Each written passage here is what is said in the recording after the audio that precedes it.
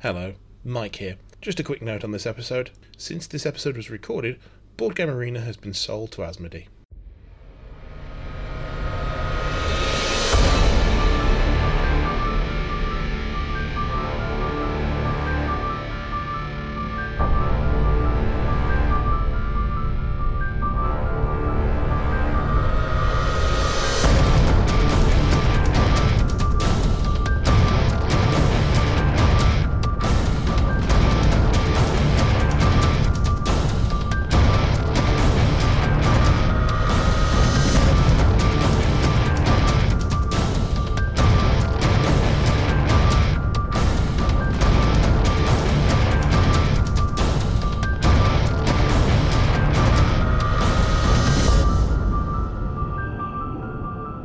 Welcome to Elite Cadre. Mike, podcast. sorry, just before we go on any further, we need to address the elephant in the room. Alex isn't here yet. Oh, no, you are, Alex. And Nick's not here yet. Nick's not here yet, yeah. Can we And wait? I've lost weight, I'll have you know. No, mate, if we're talking about that, I am definitely the elephant in the room. Yeah, no. Let's not go there, shall we? Yeah. We're not going to have a girth measuring contest. That was almost the best and worst time for Benj to cut out. It was just beautiful It was. on every level. It was fantastic. Cut out. All he broke in were the words girth measuring. And Anyway, Yeah, I've been Alex. nice. so, I feel I should explain. We're back by unpopular request. I'm Mike. I'm Kurt. I'm Alex. It's going to be a long recording, guys. Cheers, isn't it? See, I thought Alex went second, you see. Alex usually went second. The sound in the background is Benj. Is it me? Is it you? You're looking for... No, I'm just thinking... I think he's because- having an existential crisis. Yeah, because you just appear every so often, like Yeah. random bits of laughter. It's kind of odd, if you sing away. Obviously, we've been away for a while because the world has turned to apocalypse, and well, it just seemed like wargaming less of a thing that was No, done. we've been away because someone took away all our toy soldiers, or at least our ability to play with them. That's, I think, that's To fundamentally be why. fair, the question is if we had any ability to play with them before. Oh, that's a different question. Yeah, exactly. That's a whole different ball. Ability to and ability with. I'm not sure how you define grammar there. There's a grammar quandary, isn't it? I mean, on the upside, being locked in, we've had loads of opportunity to paint miniatures, isn't that right, Mike?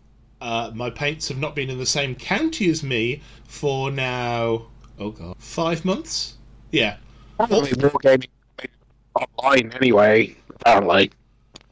Some Wargaming has moved online, yes. There is a new site for War Machine Hordes Wargaming, which I do not know the name of, because I don't really do tabletop, war games online. I don't know about anyone else's experience. Tried it a little bit. Tried to board games online. I can't really. It's not really. No. Yeah, I bought Tabletop Simulator, have booted it, I think, once, and realised that my laptop is that poor that it can't even run that, so... See, for board games, I actually do have a different solution for you. And this is one that I've been using with a bunch of friends just recently. It's boardgamearena.com. And Okay. while I absolutely love the stuff on Steam like Wingspan, I realise that not everyone can run that level of stuff on their PC. They don't have a machine that's really capable. Or you'll have multiple people sharing the same machine when they're going into voice chat or whatever. Because that's the tabletop group we have. Like 4 people share 2 different tablets, essentially, to play. And this is just a board game site that runs in a web browser. Well, that's cool. And we've We could come back to Wingspan a bit later. I'd like to talk about. I'd like to listen about Wingspan because I've been considering getting it for my mum. Oh, okay. Yep. No, I can certainly talk your ear off at Wingspan. It's a little. Excellent. But Until next week, guys, we'll hope you have happy gaming. But yes, Board Game Arena. It's like a French community site. They offer a premium membership, which is essentially as long as one person in your group has a premium membership, you can start any game with no wait times. It's all lovely jubbly. If you don't have premium members, then you have to, and you can't launch some of the game. but at €2 a month. It's not exactly. Okay, not much then. Yeah, not breaking the bank. But no, as a group of us meet up most Saturdays and most Tuesdays and just play board games. Cool. Stuff like Welcome to, Draftosaurus, Alhambra, Marrakesh. So, like, decently well-known board games. We attempted Welcome to on Christmas Day over Zoom, and it kind of worked. So, for people who aren't aware of Welcome to... Kurt, Alex, or did you... I'm not sure if I know it or not. Yeah, Rings a bell, but I don't think I've seen it properly. So, Good game. Welcome to is... I mean, it's got a full title. It's Welcome to Your Dream Home, I think, is the... but it's essentially a game where you're given a sheet of paper which has, like, 3 streets of houses and then sort of loads of little boxes at the bottom to check off. Some will have, like, a swimming pool icon by them, or a park, or a mailbox. And you'll tick various things again. But what you're essentially trying to do is populate these 3 streets from random cards that are going to be drawn. Every turn you'll have to choose from one of 3. Does it move through the decade starting in the 50s? No. Oh. This is meant to be one neighbourhood that's all being kind of built roughly at the same time. Oh, yeah, no. I was just having a bit of a One Division moment from what you were describing. No, not quite. It definitely has a 50s aesthetic. Oh, did it? Okay. Yeah, it's definitely very much of that thing, because literally one of the cards is a picket fence that you build between houses to say, this is a little block of houses. And throughout the course of the game, you're looking to essentially create these streets, and you could put any number anywhere when it comes up, because you've got to pick one of the 3 every turn. But you've always got a number, largest numbers to the right, lowest numbers to the left. So you can end up with points where you realise that you've rapidly run out of numbers to put at the end of one street, and if you fail to build a house 3 times, the game is over. Yeah. It's a game that starts off and you think, well, where's the game in this? I'm just writing things down. And then about half... But they're not rolling dice or anything else, just pulling tokens, or is it cards? Yeah, it is a roll and write game, but the only mechanics are card flipping. Yes. Basically. Yeah. So you'll have... essentially, there's 2 decks of cards, and you'll get 3 groups of 2. A house number and an ability. And you pick one of those groups. So it might be like the number 7 plus a park. The number 2 and a fence. The number 9 and I'm trying to think of some other... Royston Vasey. The number 9 is a and you'll pick one of these every single turn, and you work yourself into this crazy situation where you can't put new things on there, or you're looking at other people's going, hang on, how have they managed to get that? Or it's a very interesting game. You start off with no concept. So bits of a street. So you made me picture My City, which I watched Shut Up and Sit Down talk about recently, and it's obviously a smaller scale than that, because that's just placing individual buildings, isn't it? It's obviously a different scale. It's more detailed than that. It's like a bingo pad of like 5 rows of houses, essentially. Right. And as Mike was saying, there are other ways of scoring as well, because you add up all the points at the end based on the amount of plots you've filled.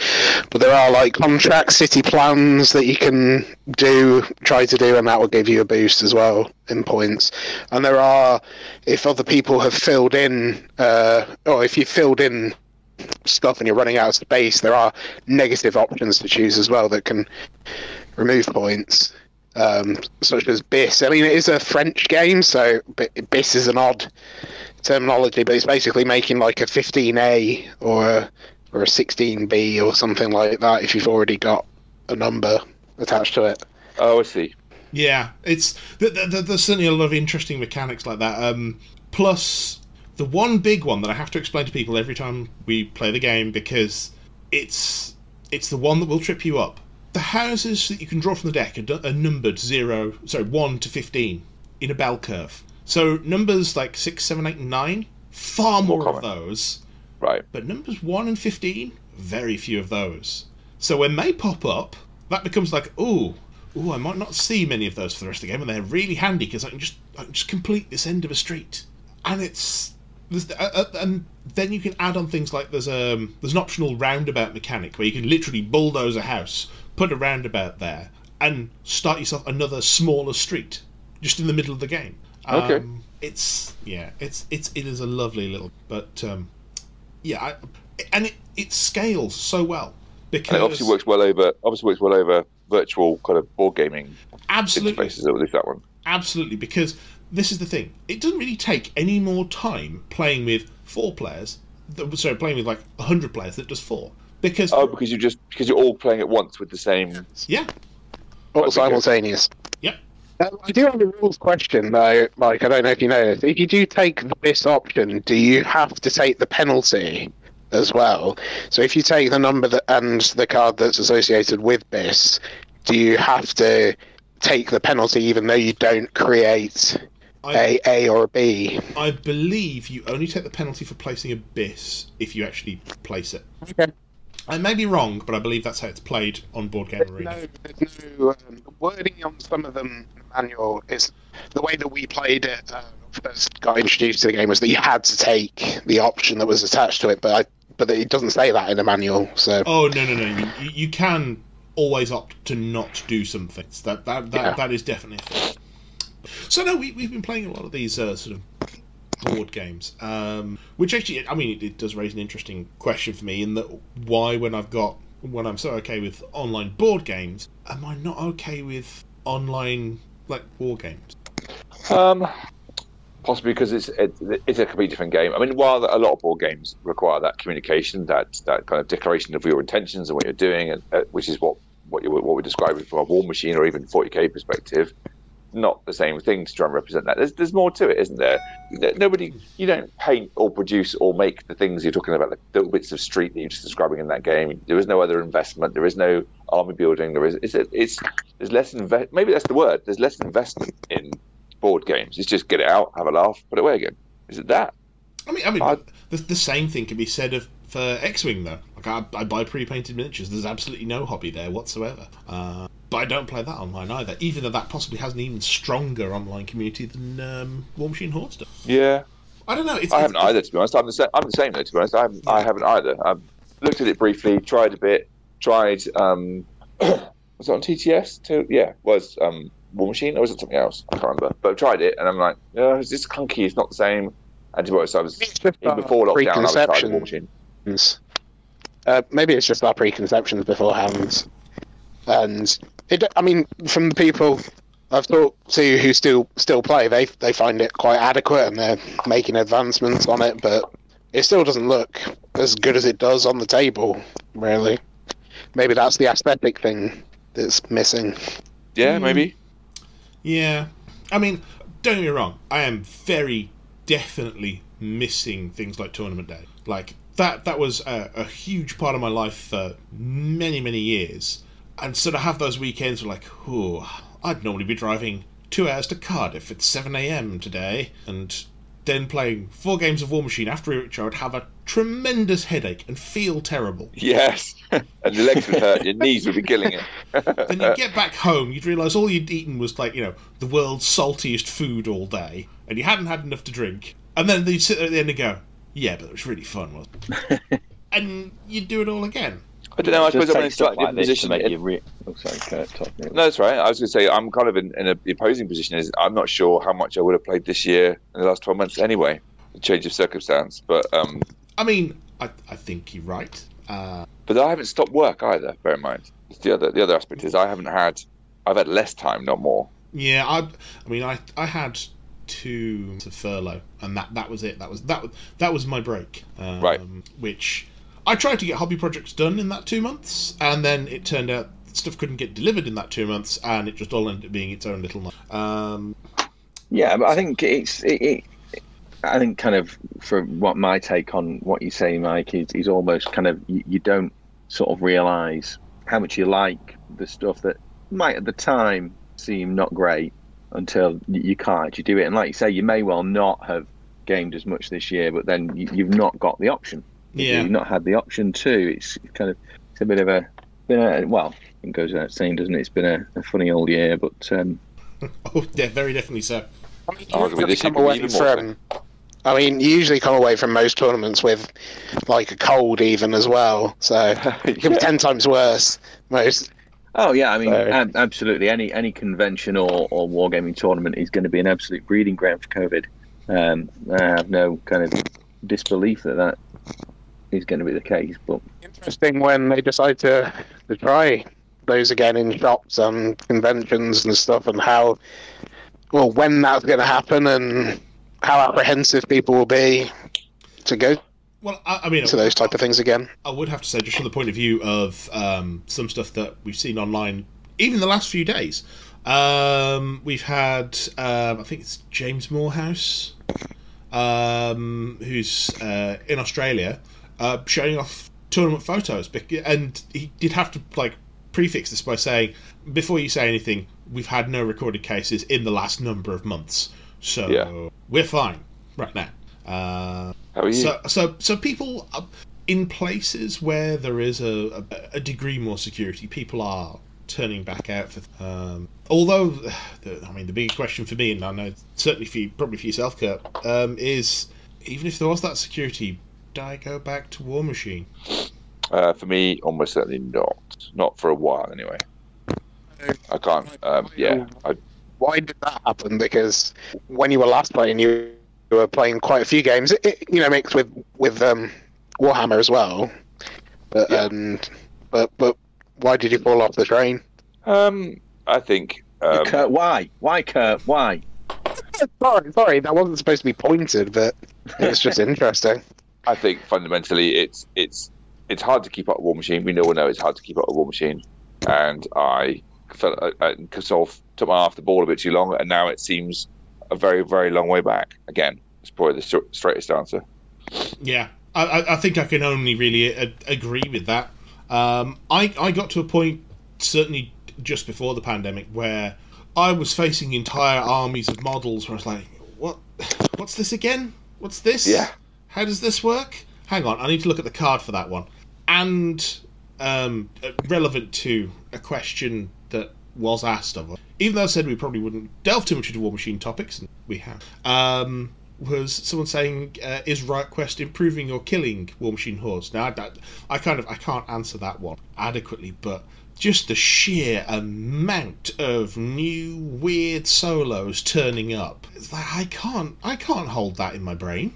I can't build a list from some of this stuff. If I build the list, I'm still making it with Mark II parts for the most picks. Yeah. I'll be honest. I think for me, I've not been involved in War Machine for a long, long time. Probably the longest of most people here, maybe with the exception of Benj. But for me, Riot Quest, I think it is, far be it from me to tell people what they can and can't do and how they should be enjoying their game or whatever. But for me, I think that it's not a direction I want to go.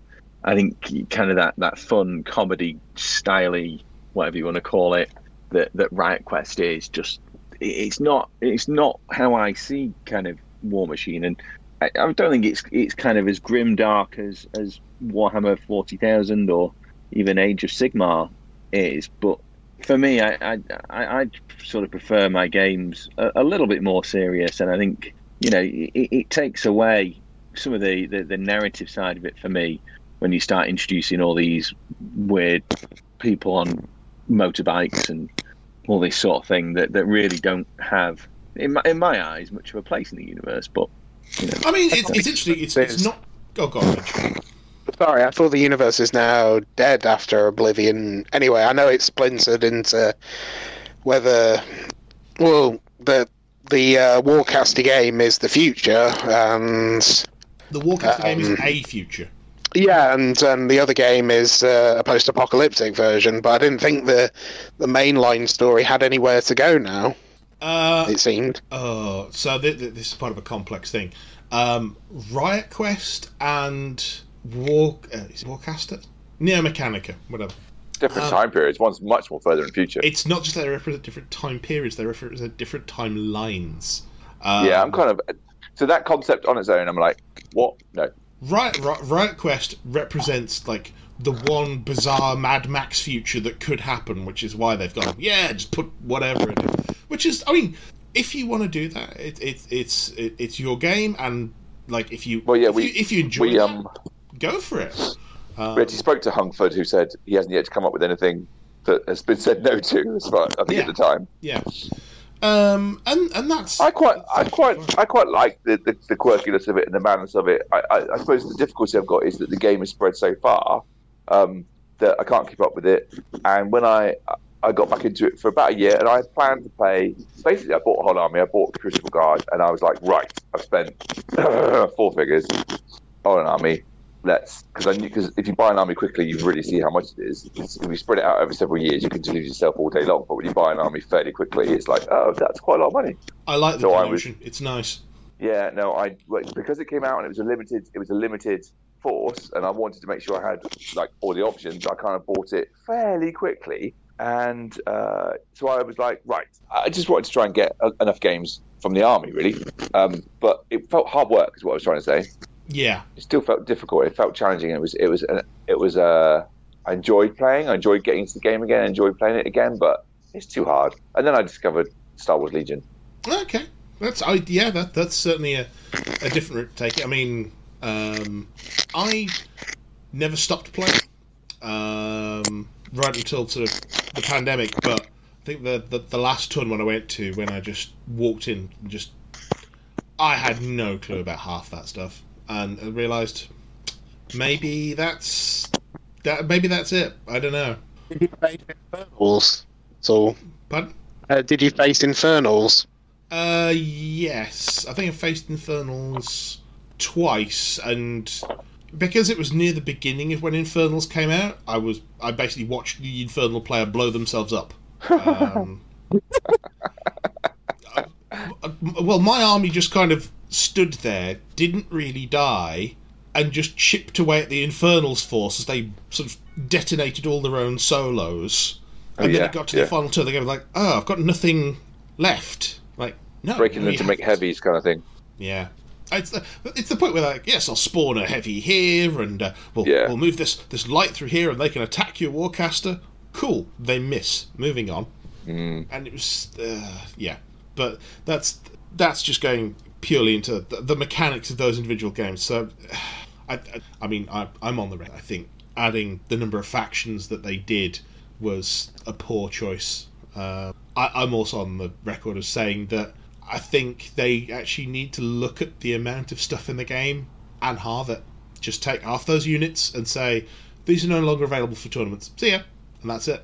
It is impossible to learn and to keep track of now, I agree. It's just not viable. I can't do it. I think coming into it for Mark II, not that was a high point of like how the game functioned or anything like that. Like Mark II was hideously brilliant, but the amount of stuff in Mark II was about right. You could realistically be expected to know the entire meta and go, oh, okay, I know what that caster does and that caster and that caster. Cool. Yeah. But then when you nearly double the number of factions and you treble the number of casters, it just becomes game after game of gotcha. CID. And then you throw CID that you need to be aware of even if you don't play the faction, because there's going to be a new... Yeah, I actually don't think CID was that bad. That shifted up the meta. It didn't change a lot of times entirely how something functioned. Like, if you knew what... Let's pick something random. If you knew what the Steelhead Cavalry did before CID, then, yeah, okay, their power level changed a little bit afterwards. But how they basically functioned didn't. Yeah, I'd agree with that. So, as long as you had that broad awareness of something thematically, then you could probably get around it. And you don't have to be involved in COD during the process for armies you don't play. There isn't really a benefit to doing that. It's good to maybe be aware if you're really into it competitively, but there's no need, I don't think. Yeah. But aren't most games competitive? That's the point of War Machine, is that the environment is competitive. There's no... Well, tournament events are mostly competitive, but I wouldn't even say most games are competitive. I think more games are still played casually in almost every game. That's probably true. If you look at it, there's way more club games played up and down wherever. Way more. Than there are tournament games in normal time. I mean, in Warhammer, 40k has the same problem where competitive players think that the only thing that exists is the competitive game. And the reality is, it's not. It's a small part of it. It's a loud minority. and it gets a lot of attention, and it gets, it's interesting and it's fun to follow at times, but at the same time, it's not the majority. Usually, those lists that you were taking to club night were things that you were considering running in a tournament, and you were, theory crafting how it would work. You were preparing for the potential tournament. That's what it felt like. There was that constant cycle of prep for events, depending on your club. That's a big one. But most people I played within the club never did those things. That one also depended on your club. It's true. I know that Dark Lords, we went to pretty much every tournament running. But then if you went over somewhere like the Warsaw Warlords, that was more 50-50. But then if you went to Stafford Powerfest, I think most of their club did tournaments as well. So it was very much a club-to-club thing as to if you went to events. Yeah, and there's different kinds of events as well. There's little local ones. And then there's, going halfway across the country. As you said, driving 2 hours to Cardiff, which obviously we've all done, but it's it's a different level again, isn't it? Yeah. So I suppose this goes into another one of the questions that was asked. It was a two-parter. The second part I can answer now. Any janky lists to share? No. Not built any. Not opened War Room in over a year. But the first question was, are you missing War Machine Hordes and the scene overall? I would say a lot of the people I still speak to online are from the War Machine Hordes scene. Current and former players. And I miss it. Because I've been a gamer pretty much for, all my adult life. And not having a card game, a miniatures game, something that I'm doing like that is unusual. And I don't know what is going to replace it. I mean, I've got some 40k stuff that I've been very much enjoying painting. But actually, quite the opposite. It is hard going from kind of having that regular sort of meet-up to nothing. Obviously, in current times with the current sort of lockdown and what have you, it's always going to be difficult to do that. And I don't think it's kind of a strange thing that you are feeling that. I mean, I get what you're saying. I guess it's more. It's not strange in general, but it's strange personally for me. Yes. And I guess there's a lot of people out there feeling pretty much the same thing. I mean, I've kind of replaced it as we've talked about previously with board games. I have a D&D group that's now been running for more than a year on the same campaign, which is frankly terrifying. They've just hit level 8. Not that I'm stealing bits of War Machine and Hordes for that, but I'm stealing bits of War Machine and Hordes for that. Excellent. Well, I mean, they've gone to a dwarven kingdom, and I have literally introduced the idea of the I can't remember if it's the Rock Ram or the Avalancher as part of this dwarven kingdom's army. It's like, let's introduce this gently. Let's just see where this goes. D&D steampunk, nice. Yeah. And on that subject, obviously, we've got Requiem that is currently kickstarting. Well, yes. I mean, I was going to turn to this because obviously we've got a question from John Garrett, who is a friend of the show, came on to publicise the San Gennaro Co-op's Ultimate Guide to Heists, I believe. I haven't looked at my copy yet. I do have that on RPG on an RPG site. Yeah, he said, Iron Kingdom's Requiem, the squaring of the circle, the turning of the wheel, all things old are new again. Like, yeah, it's the Iron Kingdoms coming back to D&D because that's where it started. Coming back to D&D with Alexia again. And yeah, I mean, what are your guys' impressions of Requiem? So little to none. I've not really looked at it, to be honest with you. I don't even know how much it costs. How much? So let's go bare bones. How much does it cost to get hold of the kind of the main rule book? Oh, now you're asking me. I'll jump in with, I haven't looked. I saw it was another Privateer Kickstarter, and I have had no interest whatsoever. I mean, that's entirely understandable. Also, I'm not into role-play games anymore. So, if you want the entire thing digitally, so that's a PDF of the setting book, the Monsternomicon, and the Legend of the Witchfire Adventure, that is 37 quid. How much, sorry? 37. Digitally? Yes. Okay. If you... Okay, that's interesting. If you want it as... Now I'm confused. Excellent. These Kickstarter levels make no sense. Okay, so 37 quid for just the PDFs. But if you want the PDFs and the physical copy, then you don't get Legend of the Witchfire, but you do get the setting book. Oh, no, actually, no. No, that's right. Ah, yes, I know what it is. So you can have the setting book for 37 quid as a PDF and a physical copy, which, as D&D books go, it's not the worst, but it's not great price-wise. Nice that it includes the PDF, because that normally quid extra. Every DM acquires a copy of the PDF to give to their players, should we say. Now, because I'm me, I'm in for the early bird special, which is PDFs and physicals of everything with the GM screen. You've actually sunk money into this one. Yeah, it's... Okay.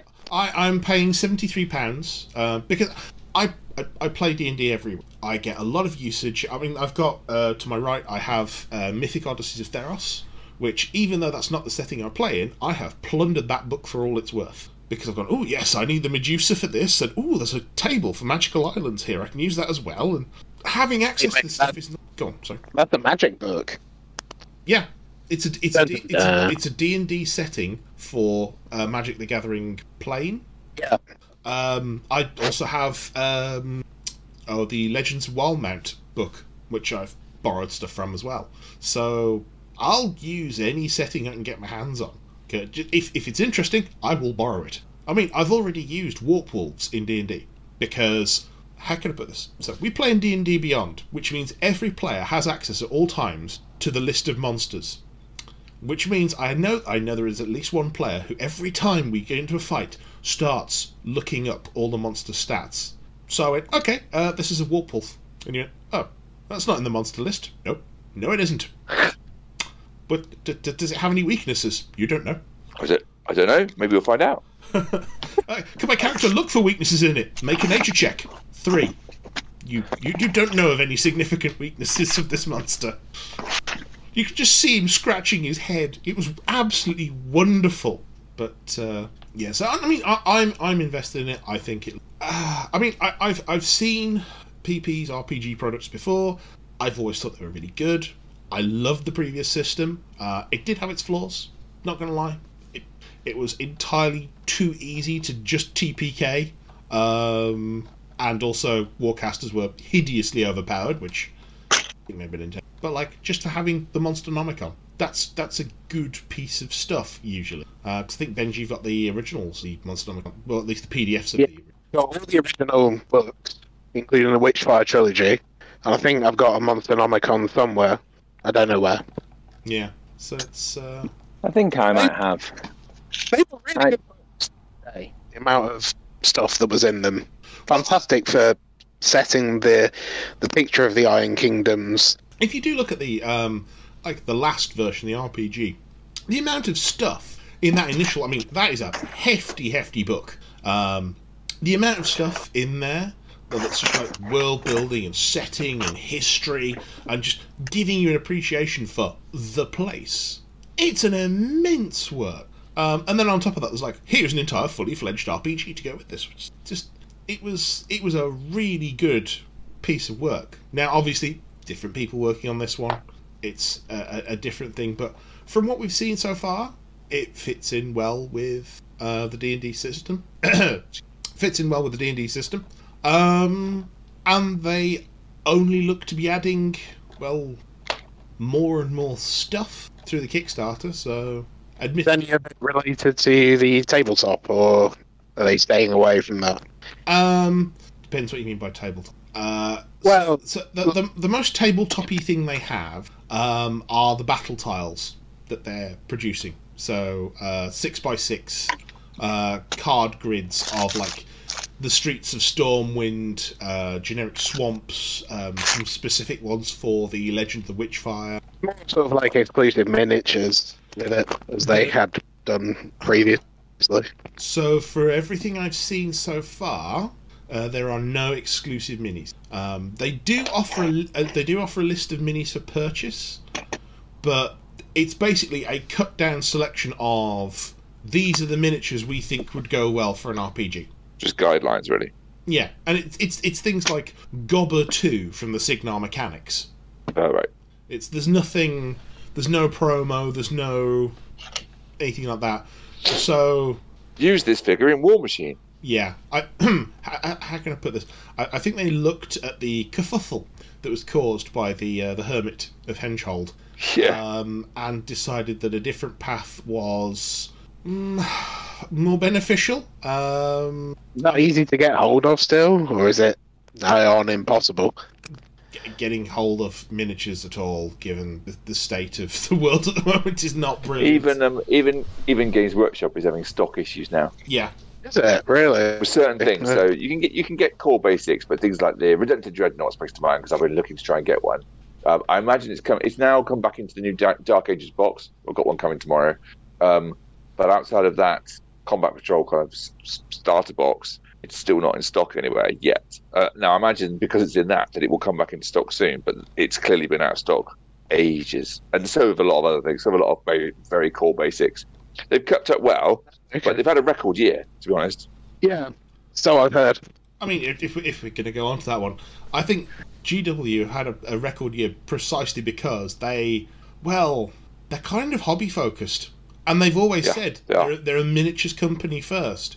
They are. And when people are locked in their homes with little else to do, I mean, the first 5 months of me not being at work anymore, but kind of working from home all the time, I built a good chunk of an Eldar army and had that, painted up. Admittedly, there is a half-painted grav tank sat on my desk in Basingstoke that is not moving anywhere anytime soon. But they are genuinely nice miniatures to paint. They are. They're lovely. Primaris. So I've been building Primaris at the weekend. I've been painting them the last week. I did kind of start in the summer and then had a bit of a break, and I've got back into it. Especially, I suppose it's because I'm vaguely painting Dark Angels, even Space Marines, and then the book's coming out, and there's a hype and everything all over YouTube, so that's helped. But they are really lovely, easy to build, really fun to build and fun to paint. There's zero stress miniatures to have fun with. They really are. So nice. Paints as well are getting a lot better.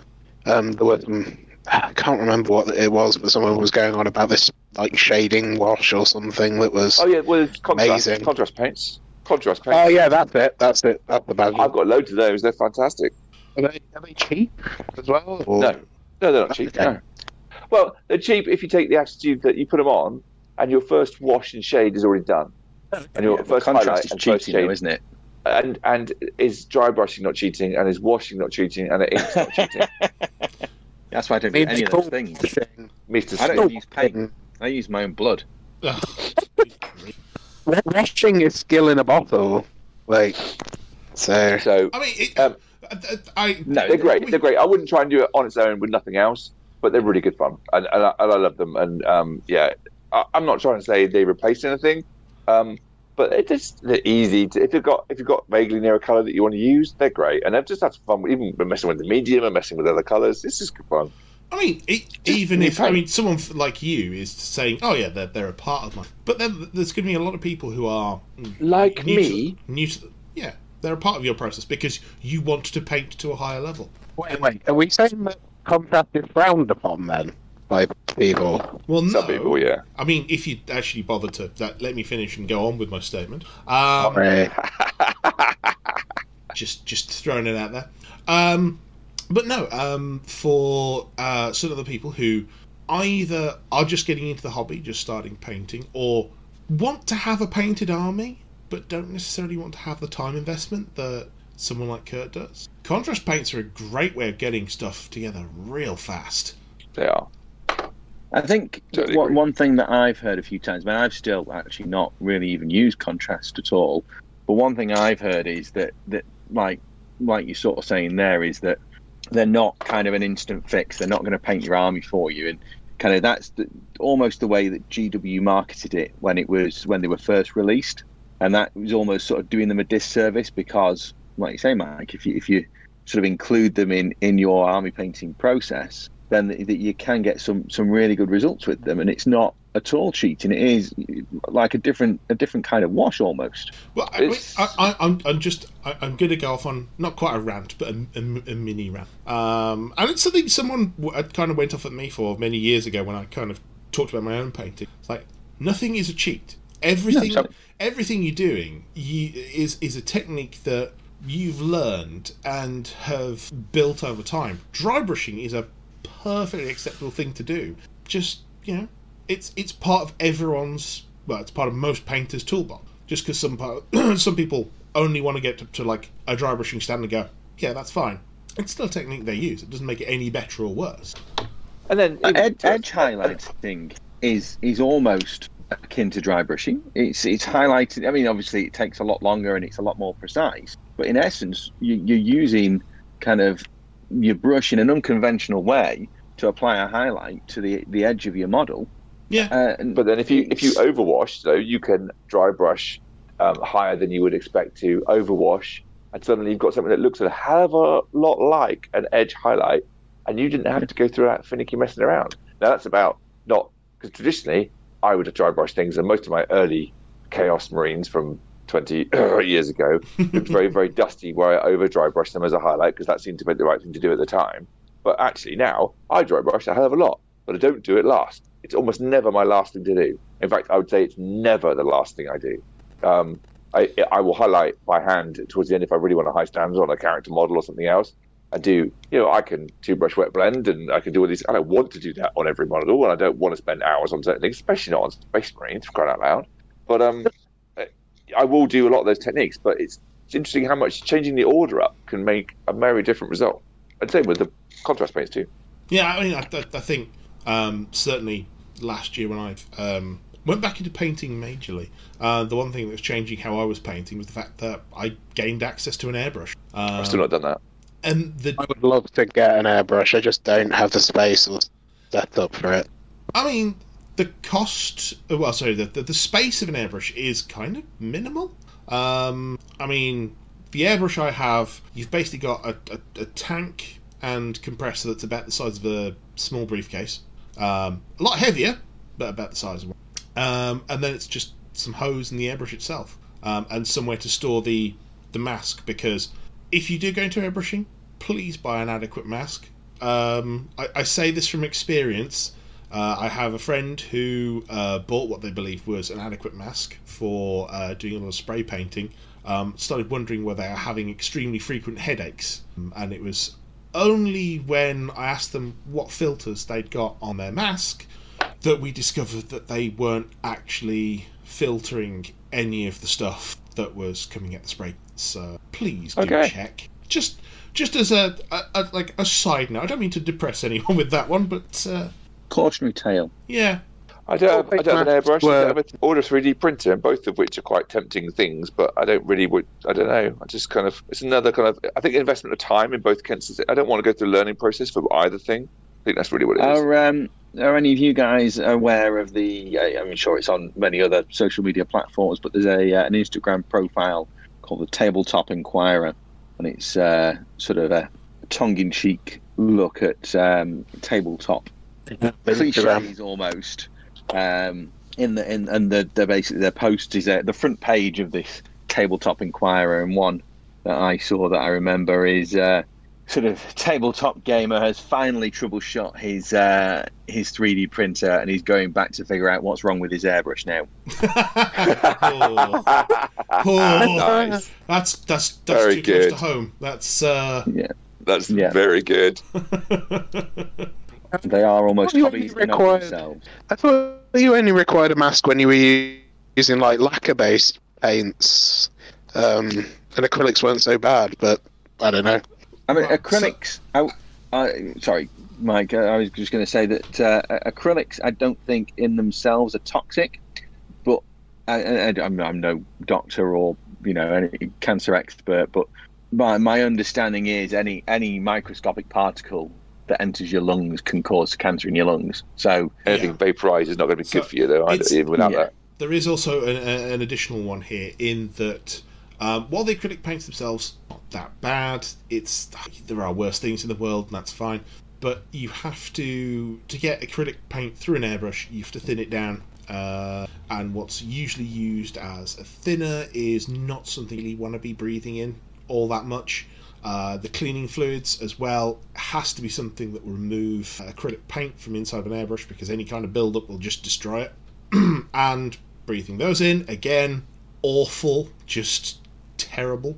Most of the undercoats as well will be pretty bad. You can get away with just a paper mask or working in a well-ventilated area, but most people, certainly most people that I know, are using an airbrush inside, in a workroom or a hobby room or the bedroom, and just it costs 25 quid to get a proper, and you can save yourself a lot of head. Also, as I found out, if you don't concentrate on your breathing while wearing one of those proper masks, you suddenly realise you're choking, which is just so much fun. I think we've all had a lot of experience with masks in some respect recently. You just reminded me of going up 5 flights of stairs with a mask on at work. Oh, it's not good. It's required, but you know what you do. Yeah, that's entirely. We had a topic. I'm not quite sure what the thread was anymore. Yeah. I don't know how we got here. No. We've wandered from place to place without any kind of, I don't know, intervening. That never happens. Yeah, true. I was going to say that's unlike us. We rambled before. We rambled now. It's moving on. Yeah, exactly. Indeed. I mean, I do have some more stuff. One is blatant provocation, which is, please can you talk about Terry Gilliam? The other was nice. Yeah. One thing that was asked was mental health, fortitude, and well-being, difficult times. That's a good one. That's a very good one. I've definitely struggled with that, and so I haven't had time off, and I haven't. I've just been at work, but considering my work is actually spending time in ICU, and the whole general ambience and I don't know what the right word is, the general mental health of the nation or the world, on top of actually spending time at bedsides in the most acute of care. I'm feeling better now, but it definitely got the better of me a few weeks ago. I had to take active steps to deal with that, including cutting. I haven't drunk coffee for 2 weeks now. I think, yeah, that is an incredibly difficult realm brave move to be in, to be honest. It's not one certainly I could really handle off the top of my head. For myself, mostly for the mental health and well-being stuff, trying to stay connected to people has been 90% everything I've done throughout lockdown. So a few weeks ago, and this is again sort of personal experience, a few weeks ago I had the strange feeling that my brain was turning to mush.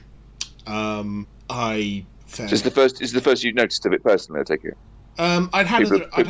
People have pointed it out. Some people have said things and you've ignored them. That kind of stuff. No, I'd had previous moments of this, but this was one of the first moments. Was like, oh, okay, I'm concerned about this, because it was very hard to concentrate on things and couldn't keep a train of thought for too long, and I just felt off all the time. And it was going, okay, what's the problem? And working out, I'm not mentally stimulated. And actually going out and going, okay, guys, just sending around an email to friends saying, look, my mind is going, let's set up a board game day and just sit around, have snacks, play board games, and talk nonsense all day. And a lot of people went, yeah, let's do that.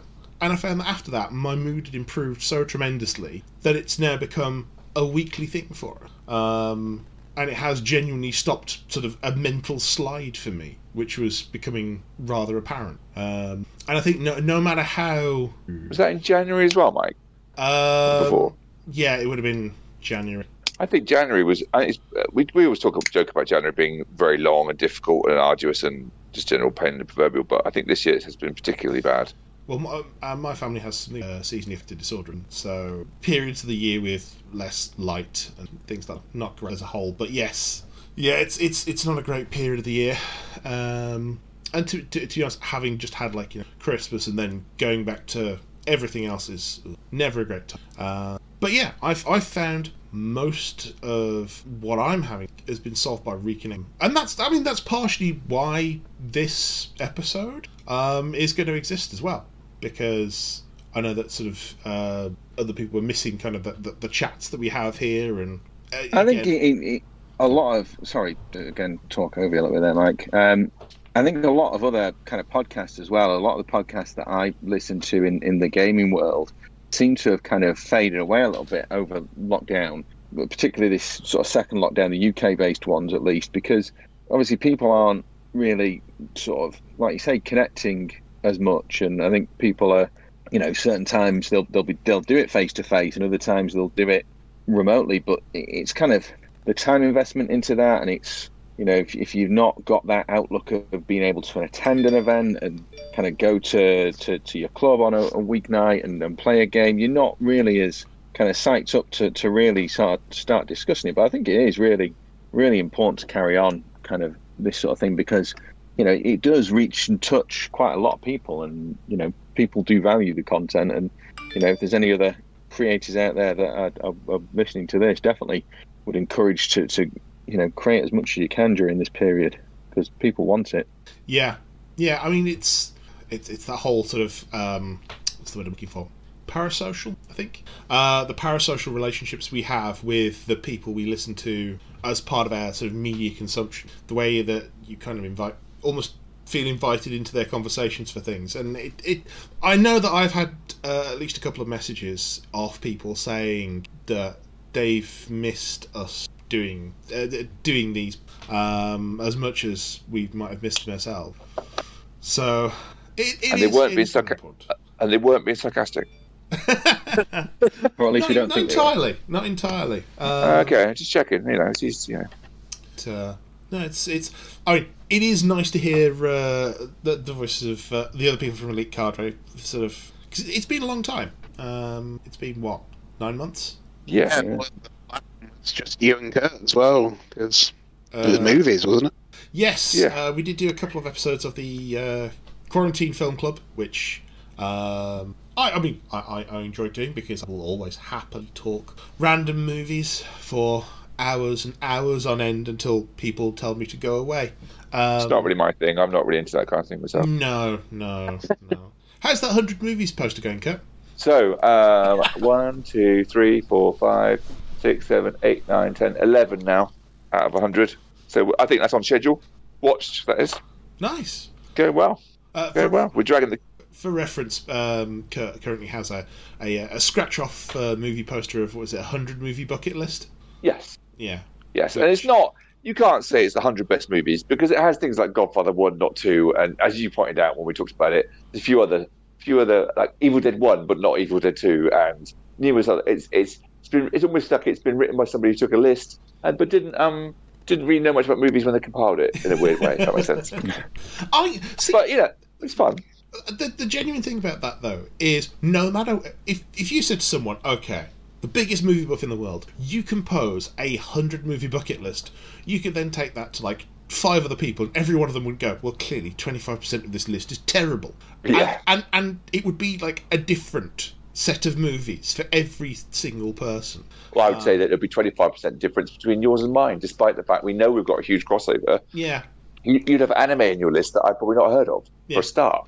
And I'm not bad at anime, but I'm not you, Yeah. It's like, I know that there's a huge missing area between most of the films I love and most of my friends, because I don't get on with or watch horror cinema. Oh, okay. Yeah, my list would be different from yours dramatically. Yeah. In that horror makes up a staple like diet of mine for consumption.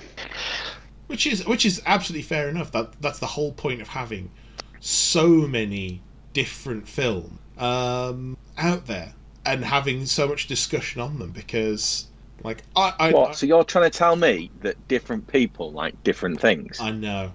It's a revelation. You're glad you came now, aren't you, Alex? Alex, you glad you came.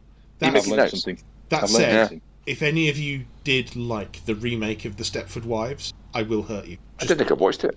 I think I just didn't watch it. I do, however, just for contention's sake, I do quite like the remake of Total Recall. I quite like that. I've still not seen it. It's not bad. It's really not bad. I quite like it. I'm not saying it's... Sorry. Colin Firth in that? Yeah, it is, yeah. No. Not Colin Firth. Colin Farrell. Sorry, yeah, sorry. Colin Firth Total Christ. Recall is an entirely different movie. Oh my god. I would watch that. I would watch that. Colin Firth, Total Recall. Well, if it's the version of him from Kingsman, I what could it is, totally go dear, for that. is yes, I don't think this is really me. I'm sorry, I'm terribly First confused. impression. I'm terribly confused. Just in general? Yes, absolutely. Yeah. Yeah. David the Wine it. So that only came to mind because I'm looking at my letterboxed list for last year and just seeing some of the stuff that I ended up rating near the end of the year. Oh, You're more organised than me. I can't be doing with getting that organised. I like watching things and just watching them for the sake of it. I mean, although I'm ticking them off, even if I fall asleep, I've decided. Well, it depends what it is. Hang on. You're saying you can't be bothered with this level of organisation, and you're the man with the 100 movie scratch-off poster. Yes. How dare you, sir? How dare you? So Mean Girls is right, almost right in the middle of the poster, and we started watching that one evening this week, and I may have dozed off. Are you taking it in 10-minute episodes? But the person sat next to me watched all of it and enjoyed it, and I missed a few pieces of it, including the bit that's actually used for the scratch-off bit where a girl was hit by a bus. I didn't see that bit. But I'm counting it as watched. I'm not doing that again. This is like I watched an older version of Murder on the Orient Express, and it's like you just become aware you're drifting off into sleep halfway through. Like, must concentrate on. I watched the remake of Mulan, and I think I got 5 minutes through, fell asleep, and then woke up exactly as the trailer, the credits started to roll. I was going to say that was really good, but that seems pointless now. $25 well spent there, Alex. Well done. Oh no, I didn't spend money on it. I waited for it to hit Disney Plus because I knew I would probably fall asleep watching. But it wasn't free to start off with Disney Plus, was it? That's what I meant. Well, no, it wasn't. But I didn't pay for it. So. One of the most animated bits I think I've watched in lockdown was Snowpiercer. I didn't. But the series. No, the actual movie, the film. I quite like it. I like that. I don't know how they made a series out of it. How they stretched it so long. It was just really anticlimactic. Was the movie I found? Really? I enjoyed it. I've started the series. I've kind of wandered off and not carried on watching it. It's okay. The series is a prequel, isn't it? It starts as prequel and it ends up into the same story. There's a second series now. I'm not quite sure where that goes, but see. It's kind of a prequel, kind of the same, with more detail. I loved the movie. I like it. But I've just got no interest in the series. It's all right. The movie was a nice little self-contained thing. It was... If you look too closely at it, it's blatantly ridiculous and nonsensical. Yeah. But it makes you believe in that world just long enough for that film to exist. So talking about series, and spoiler alert potentially here, how many of you three have watched WandaVision? Yes. Oh, I'm fully up to date. Yes. I don't have Disney at the moment, so. Oh well, close your ears. I'm not that bothered. Or don't. I'll start with the premise that I'm on a WhatsApp group with ex-colleagues who I used to work with, and the two of them had a long conversation about how non-Marvel it is. And I turned around and went, "Do you realize this has come straight out of a comic, slightly adapted, but it's pretty much House of M." And it's and it was very interesting to see them go, "Oh, really?" I'm like, "Yep, it's straight out of a comic. Yep, it's not like made up for television, adapted, but I like it." See, I've got very little of the comic backing for this one because a lot of my readings wasn't Marvel, but major Marvel boy, yeah, but no, I've been loving it because. Like, starting out with that kind of 1950s I Love Lucy and moving on from there, this is like, you've moved on from I Love Lucy to Bewitched, and this is like most of my Channel 4 daytime viewing as a child. So... Holidays. Yeah. Holiday mornings, TV, yeah. Yeah. Which, I know people who are slightly younger than me, and they're like, what is this nonsense? Like, yes, clearly you did not watch the right television as a child. Let me educate. And then they still didn't understand it, so I gave up on them as a lost cause. They're like, "What do you mean, Frasier?" I'm like, "Channel 4." Frasier. No, well, it's always on. For years, it was on first thing in the morning on Channel 4, wasn't it? If we talk kind of theory on this is something because I unfortunately haven't had. I've been watching it with the other half, but haven't really had much opportunity to discuss it too in depth with many people other than her. Do we think that I'm very aware Westview, right now that I may have to bleep bits of this for the actual.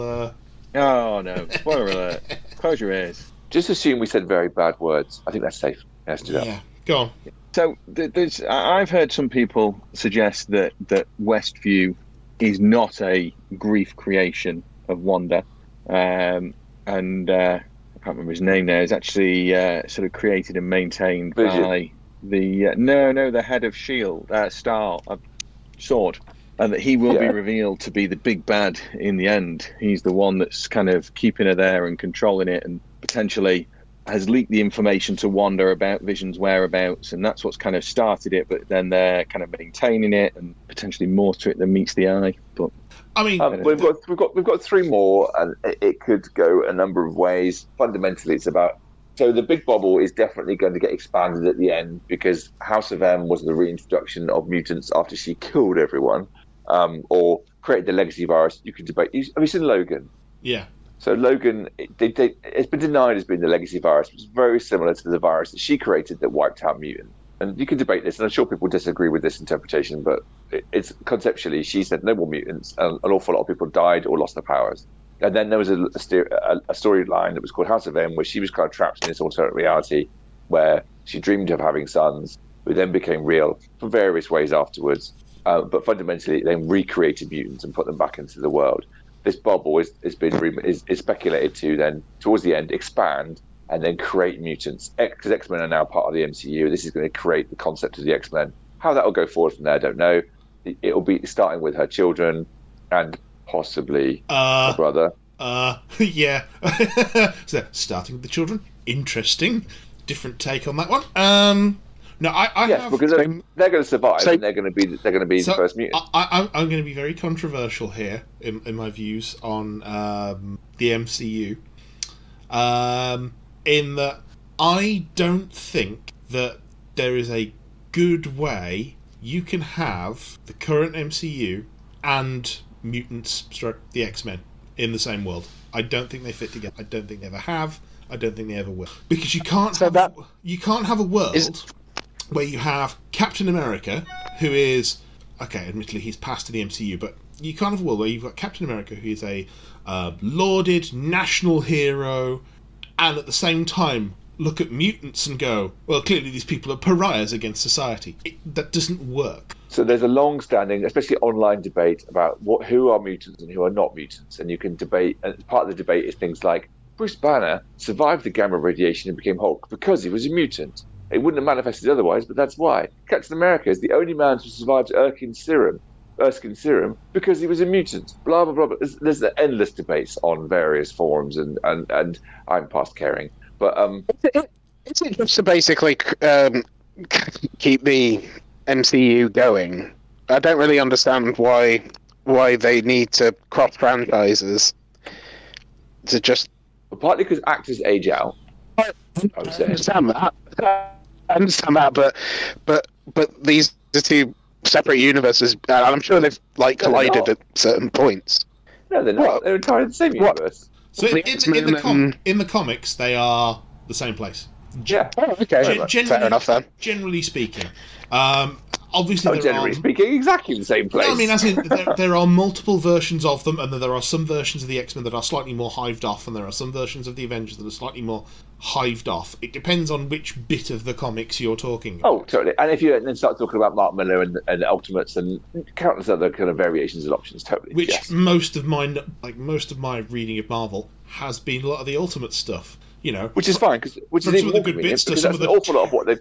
It's an awful lot of what they're taking for MCU is Ultimates. Yeah, I mean, right down to the costume choices. Iron Spider and everything else, for crying out loud. It's all Ultimates. I was only kind of sad that you didn't see Captain America hunting down Hank Pym to punch him in the face at one point. It was, well, they didn't do that storyline, did they? They avoided that one. I'm glad they did. That was wise they did. I think it's good that it did. Let's not have domestic abuse in Avengers movies.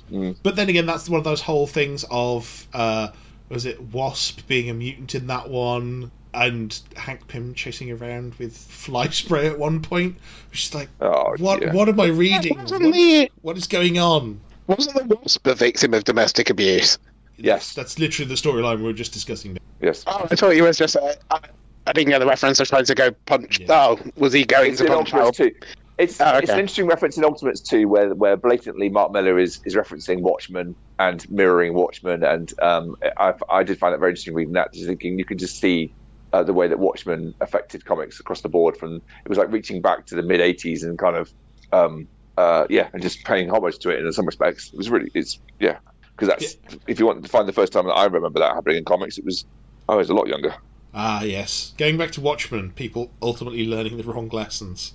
Yes, Like, God. these people are not good people. None of them. Like, yeah, but Rorschach, no. All of them in the bin. Like, that's the point. All of them in the bin. Yeah.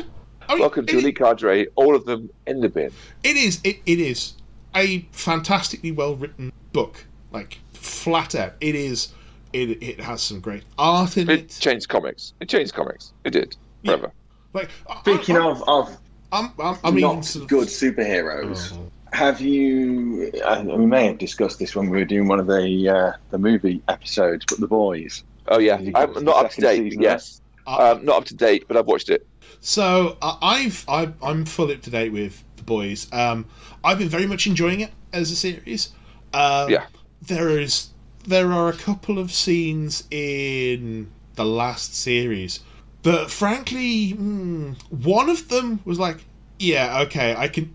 This is very much modern America writ large, because it was just focusing on one person, their experience with hate-filled talk radio, and how they were this perfectly normal guy, and it just warped it into someone who would kill a convenience store clerk.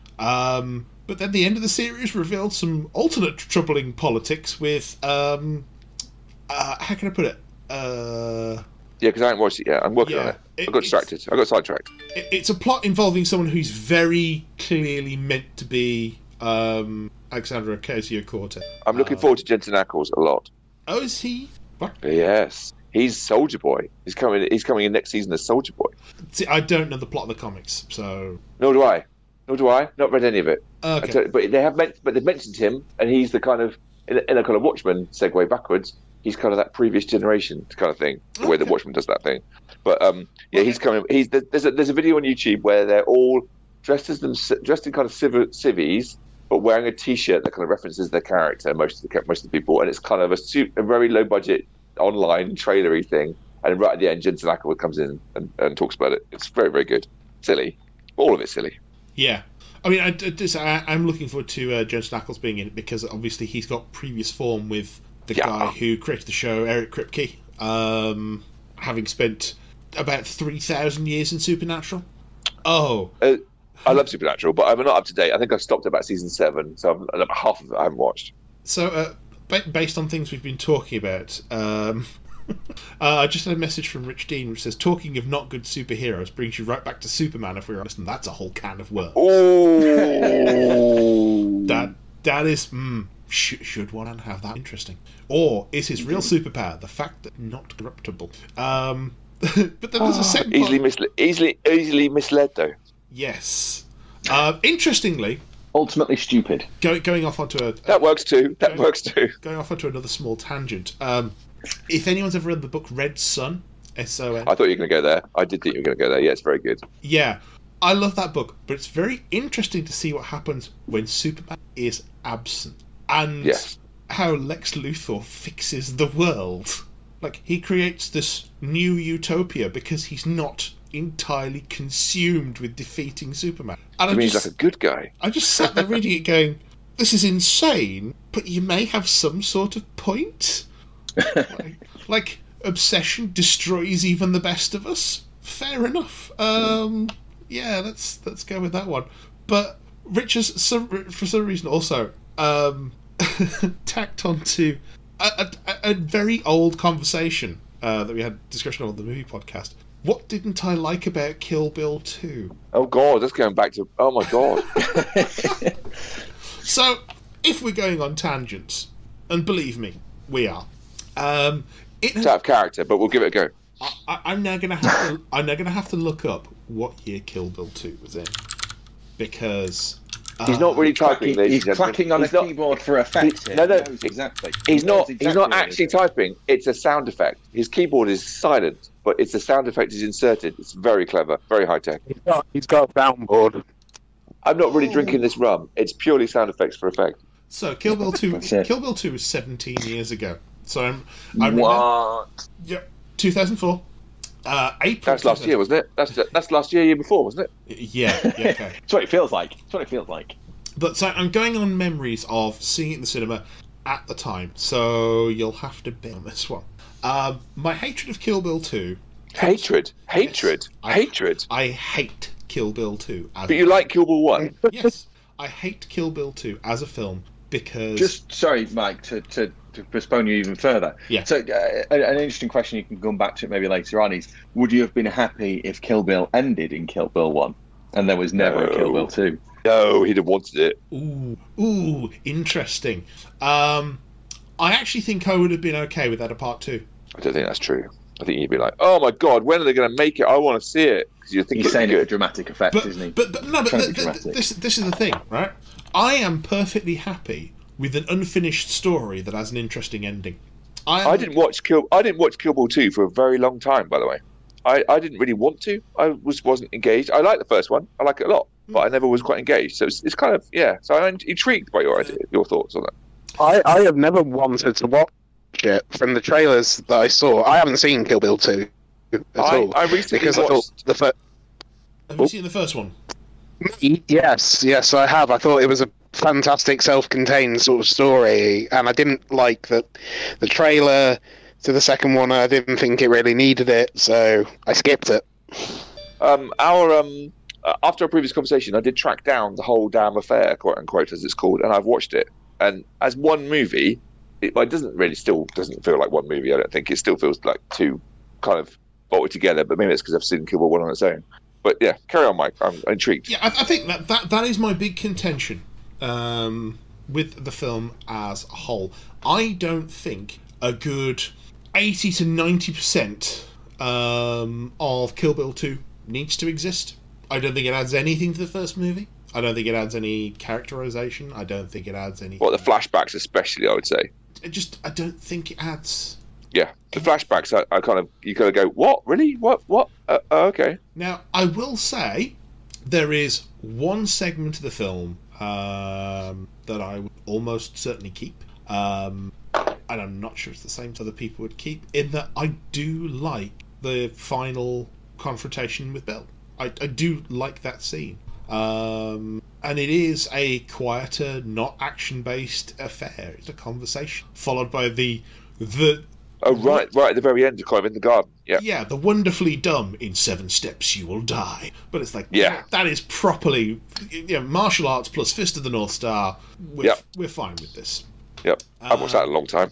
So much of that film is it's a nothing. It's a wasteland, and I think with judicious editing and someone who's a little bit more focused, you could make one really good film between them. Kill Bill I definitely agree with you. You don't need a lot of those flashbacks. You don't need a lot of the history. You just don't care. I wasn't interested. You're just kind of like, oh really? More of this? When's the story going to go forwards? I just kind of. It's like, you've got Pai Mei in there, and like if you were making the TV series version of this, perfect character to put in there. He works. In the movie version, do we really need that much of him? The sword. Is that the bit you mean? Am I getting confused? Pai Mei, he's the master who trains her. Yeah, the sensei. It's that memorable. He can't remember that part of the film. I was going to say, her name? But yes, I would tend to agree that I think with judicious editing, that film could have very easily been. Well, those films could have very easily been one film, and I think it's almost kind of a hallmark of Tarantino, almost that he's loath to let certain things go, and I think that was what it was, and I think it was maybe a part of my French, a dick swinging competition over studios saying no, you need to get it cut down, you need to get it done into one film, and it's all just obviously potentially just. I can't think. Conjecture is the word. I think at this point we should apologise for Mr. Smith's language and blame it on the alcohol. What I would say is, or the lack of it, perhaps. yes. Much as I do like a lot of Tarantino stuff, last year I did watch one of his more recent projects, Once Upon a Time in Hollywood. Oh, I like that. I sat there and I thought, this is the most self-indulgent nonsense I've seen in years. No, it is. I enjoyed it, though. It's very self-indulgent. Like, fair enough if you're into that, but I was like, as a love letter to Hollywood, go and watch the Coen Brothers' Hail Caesar. Go and pick up... That is such a good film. Hail Caesar is so good. It isn't a love letter, because there's a level of thumbing to Hollywood over Roman Polanski and stuff in amongst that too, though, isn't there? There's a level of thumbing the nose at Hollywood too, I think. Is there really? I think there is. I'm not sure I saw much commentary on... I may well have missed something. I was bored at points. So I may have missed sort of damning commentary of Roman Polanski. No, not damning. Just I think more positive in some respects, but yeah. That makes it interesting then, because I'm not sure how you could have a positive commentary on Roman Polanski in the modern world. Let's not get into that in this context in a public conversation. Oh, it is a big conversation. Because what he's found guilty of wouldn't even be illegal in this country. Okay, that's more. So that is more of a conversation than I'm going to have, and that's no, me, yeah. There's more to it than that, but like, if you want the love letter to Hollywood, I would say pick up Hail Caesar, pick up La La Land. Oh, I like that. And both of those films are better films. Tarantino, he has an on-again, off-again thing for me. It's like, he produces some absolutely brilliant stuff, like Hateful Eight, which I love to pieces. And then there's Once Upon a Time in Hollywood, which is like, get on with it. Do something. Like, I realise it's meant to be a whole atmospheric piece, and it's building you into things, and that's fine. I like the way it's an 18. It's an 18 for the last 10 minutes. Yeah, that's... And that was genuinely like, oh, okay, we're going here, are we? But I was watching it going, why is this an 18? Why is this an 18? Everyone knows why it's 18? Why? Yeah. Oh, I see. I'm glad to put my drink down. Right. I mean, I will say partially, I did have to have, like, a Wikipedia session afterwards to just go, what the hell was that? Who was that? Okay, that's genuinely worse. Do you not know who she was? Oh, okay, right. No, Just to interject, should we have, like, one of our favourite movies and one of our favourite TV series over this lockdown period each? Have sort of like a discussion on that. Favourite TV series and movie over the lockdown period? God, just one of each, and just why. Ooh, that's... okay. That's a serious question, Benj. Gonna have to think. Yeah, you could have warned us. You could have prepared for this. Yeah. No. I just would have thought that you'd have had one sort of like standout of each, basically, because there are some things that I've discovered that over this period that I never, would have had the time to investigate. Okay. And I've already done 1917, which was like my movie of last year. Hands down, I love it. I've already gone on the pod. The record. Yes. The record. But there are more. We can't call the podcast that. Somebody else is that. Yeah. There are more films that I watched after that. It's a choice of three. It's going to be either Upgrade, A Simple Favour, or Sorry to Bother You. And I think. So I tried Sorry to Bother You, and I turned it off after a while. I went to bed. And I haven't gone back to it. I think because you recommended it to me. Yeah, I mean, so for the way I described Sorry to Bother You is that it's a bit like Black Mirror, but it's got more of a like an African American cultural background to it, and I thought as a film it really worked.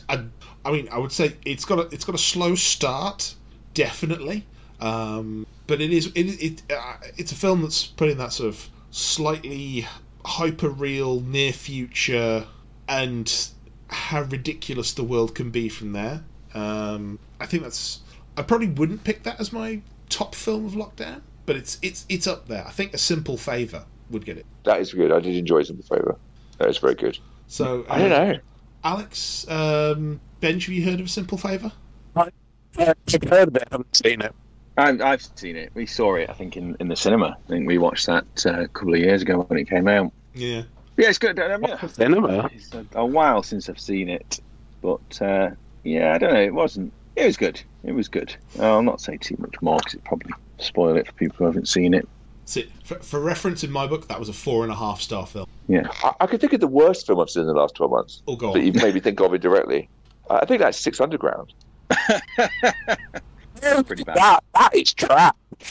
That's So my awful. mum recommended that. My mum recommended it. And I know my mum likes awful films. She does. She likes really bad films. She watches almost anything and be like, oh, it's amazing. I'm like, it really wasn't. And I'm like, okay, we'll give it a go. I like Ryan Reynolds. You know, it's fun, isn't it? Even in bad films, he's worth watching. No. Just no. He disappears halfway through it, doesn't he, as well? Like, where's he gone? I love it when mums recommend action movies. You always just gonna have to step back and say, nah. Oh, Sorry. God. My mum, yeah, but for some context, my mum likes sci-fi and a wide variety of cinema, but still no. So does my mum. My mum introduced me to Okay. Alien at a young age. You know, that I shouldn't have been watching because it scared the shit out of me. I loved sci-fi afterwards, but her movie tastes have definitely gone sort of downhill. She was recommending half of the Netflix originals most recently. I mean, that Six Underground was one of them. All of those have been utterly disappointing. Whoa. Benj. Wait, yeah, sorry. I have a feeling that you're going to say something that is going to be your undoing in a second. Okay, go on then. The Old Guard? What? Sorry? The Old Guard. Oh, that's good. Yeah, that's very good. I haven't seen that, so I can't comment. Okay. Yeah. So good. if you think of the load of the Netflix original films, and they have a checkered history, should we say? Let's be kind. If you think the Netflix original films have been very up and down, The Old Guard is definitely one of the ups. It was a film I expected nothing from. I looked at it and thought, this looks kind of trashy, and it's probably going to be a bit naff, but I've got 2 hours to kill, might as well. And half a bottle of port. We're not quite that. And Okay. then watched it and went, huh, Yeah. this is genuinely engaging. I want to know more about this. Give me Yeah, I more want of these another one. people. Yeah. Yes. Because I saw part of I saw what I thought was a spoiler for it. I didn't realise it happened in the first 5 minutes, and had I would say no bearing on the rest of the film, but it has not the bearing you think when you just see a screenshot of it, which is someone basically bloodily being shot to pieces. And I was just so surprised that I've really enjoyed that film. For anyone who's not seen it, it is a Charlize Theron vehicle. Theron. Theron. She's done a YouTube video just about how to pronounce her name. It's so bad. It's so bad. Oh, sorry. Russian film. I've had my name pronounced badly enough times that I reserve the right to mispronounce everyone else's as well. But did we call you Mikhaila because we like it? But yeah, I would definitely recommend The Old Guard if you want an action movie with it's not really a sci-fi spin. Yeah, I mean, kind of, but not. Yeah. It's like it deals with ancient history, but yeah, it's definitely. It's described as a superhero film. Pardon? It's described as a superhero film, action fantasy superhero film. I'm not sure I call it that, but yeah. Action fantasy. I'd kind of Action go with. fantasy. Yeah. I thought it said it was made in Russia, but it's not. It was released in Russia first, apparently. See, it's interesting. I was about to say that about Russia. So it reminds me a little bit of Nightwatch in a weird way. Nightwatch was a good movie. Oh, calling it a superhero film makes more sense now I've seen who wrote it. Greg Rucka. Okay, name clearly not ringing any bells. No. He's a comic book writer. Does a load done a load of Batwoman, Detective Comics. Ooh. I'm fairly certain he did the run of Batwoman. I've got the hardback. Oh, cool. Yeah, he's a good writer. Also, completely off wrote the Perfect Dark novels, which, despite being built around an utterly terrible sequel, were actually fairly decent novels. Cool. So anyway, I've gone off on my film for lockdown, which was Simple Favour. The TV series. Pardon? Yeah, TV series now. TV series. You've done your favourite. Oh, that's also difficult. I don't know whether I'd say Mandalorian or Lower Decks. I think I tried Lower Decks. I'd like to set fire to it. Oh, in that case, I need to pick it then. I like the idea, and I enjoyed the start of it, and I'm like, and it got so far in. I think I watched about 3 or 4, and I'm like, I think I've had enough of this. And I like Final Space, and I like that kind of style and anarchic. You know, I love Rick and Morty and weird, but like I like the idea. I couldn't tell you what's missing. I'd struggle with it, but it's all right. Humour? See, Humour's missing. I hate Rick and Morty. I love Rick and Morty. I love Rick and Morty. Wow, me and Mike agree on Rick and Morty at least 4 or 5 times, at least. So, Lower Decks left such a bad taste in my mouth. I had to go watch the Wrath of Khan, and then I was alright again. Yeah, good solution. I thought it had like some nice jokes based around Trek humour.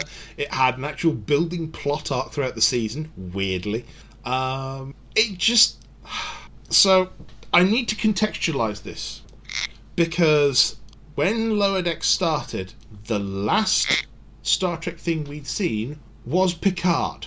Oh yeah, quite like Picard. And Picard was so unutterably awful. Oh, I like Picard. This is spicy now. Look what this has done. I could not stand Picard. I loved it. Because it was heartwarming. It was awesome. It was everything I want from a new Star Trek series. Heartwarming. Loved it. Okay, how is it heartwarming to have Riker on a planet in the middle of nowhere, basically just moping because his kid died? Like everything that happened in that series was, here's someone you remember from an old series, and something terrible's happened to them. Hey, remember that guy from Voyager? Here's him having his eye ripped out. Hope you enjoyed that moment of sore for the start of this episode. Oh, that was horrible. See this? I quite like the. That was unnecessary. This is a nice. I quite like the other half of the story from the I can't remember what it's called now. So the new Star Trek movies. So it's the other half of the story from the new Star Trek movies, isn't it? So it's the events that lead up to the time traveling back for the. What's it called? It's well past Kelvin. The Kelvin. Yeah, it's well past the point where the Kelvin timeline is created. It's years. It's the same events. No, it's the same events. No, it's years. It's events that lead up to the Kelvin. No, it's so okay. I'm going to go Trek nerd on you now. The Romulan Star Empire. Alex. The Romulan Star Empire has been destroyed in Picard. Yeah. That was the event that basically they knew about that, and they sent the ship essentially to stop that from happening. Yes. So the Kelvin timeline has already created its universe elsewhere. This isn't a prequel to any of the Oh no, it's not. But it's the other connecting bit because you didn't really understand what had happened, and it was quite nice to have something that was talking about what had happened that caused it. What do you mean connecting bit? This is the bit that's way after. Yes, but it's talking about what occurred in the past tense. So I felt I learned a lot about what led up to the events that created the time. Anyway, I really like The Mandalorian season 2. No, I did too. I love that. We are not letting go of this. I have more to talk about. Then I would also like to say that I am not deliberately trolling Mike either for a change. Then they get to bring Hugh back. You know, that character from TNG who was like the first individual Borg, and it was like a lovely tale of how he refound his individuality, then kind of collapsed the collective society. Several episodes. Good 4 or 5 episode stories. Yeah. Then they brought him back in just to, spoiler alert, okay? If you don't know what happened to Picard, turn off now. They brought him back just to kill him. Then you have stupid goth Legolas, who's wandering around with no purpose for the entire season. What else was there? Oh, let's not forget the Romulan incest twins, because they're a thing now, apparently, whose entire personalities were ripped off from two critical role characters, pretty much entire. One of whom disappears in the finale for no apparent reason. At some point, he's just not there anymore. Why? Dunno. The other one gets kicked into the pit of nothing by Seven, who... yeah, let's bring in a Borg cube. What are we going to do? Eject the Borg into space? Yeah, sure, why not? 5 minutes. 5-minute solutions for the Borg. then you have the fact that this entire series is the plot of Mass Effect 1 done badly. Okay, I didn't know that. I think we should stop now before Mike hemorrhages. I think you're right. I was hate watching that entire series because I couldn't believe, episode and episode, how much worse it was getting. And then they had the episode where Picard did a cod French accent. My mind was blown. I had to turn it off then and just walk away for half an hour because I couldn't take it anymore. It was... Okay, so Lower Deck, and what was the last one? I'm with Alex. I think I'm with Alex on Mandalorian season 2. Mandalorian was fantastic. Okay, right. However, with that said, I'm not convinced that Mandalorian season 2 was my favourite season of lockdown. Or favourite TV of lockdown. You can come out of the curve with this movie and series just because of that order. I don't know. There's been stuff that I'm in the back of my mind going, yeah, that was really good, but I can't actually can't tie it down and give you a kind of that was the most amazing movie of lockdown. I'm struggling to what it was. There's been definitely some stuff that that we've watched and I'm kind of going, oh, that was really good, but I can't remember more prep time needed. I can't tell you what they were. To be continued. Yeah. We can have a half episode dedicated to your musings, and then Mike rambling on about Trek. On about how wrong I am. Yeah. You bring up Picard again. You best be prepared for those consequences. I enjoyed it. And this I enjoyed it. I look forward to taste. I don't get animated often on things, but that, oh boy. Oh, I wish I'd known. I'd have wound you up more. Alex, movie and TV series, go. Well, a bit like I'm not sure on the movies, but my favourite series was it's a small indie production. Not many people have heard of it. It's called Picard, I think, something along those lines. No, I kid. Nice. You win. Alex wins. That's very good. No, I don't even know. I struggle with absolutes and saying that something is my definite favourite, but I did really like Bridgerton. I know it. I haven't watched it yet. I haven't watched it yet. It's very good. Not very seen good. it. Very good. Very good. I'd like to. I haven't got around to it. Yeah. I mean, it's probably. I would if someone had a gun to my head, I probably would say Mandalorian because, I mean, it's content that Star Wars fans have been begging for years and years, and you can't you can't turn your nose up at that. It is so good. It's and I don't know. I think we're at a kind of turning point now, or a crossroads almost. And well, you hope anyway.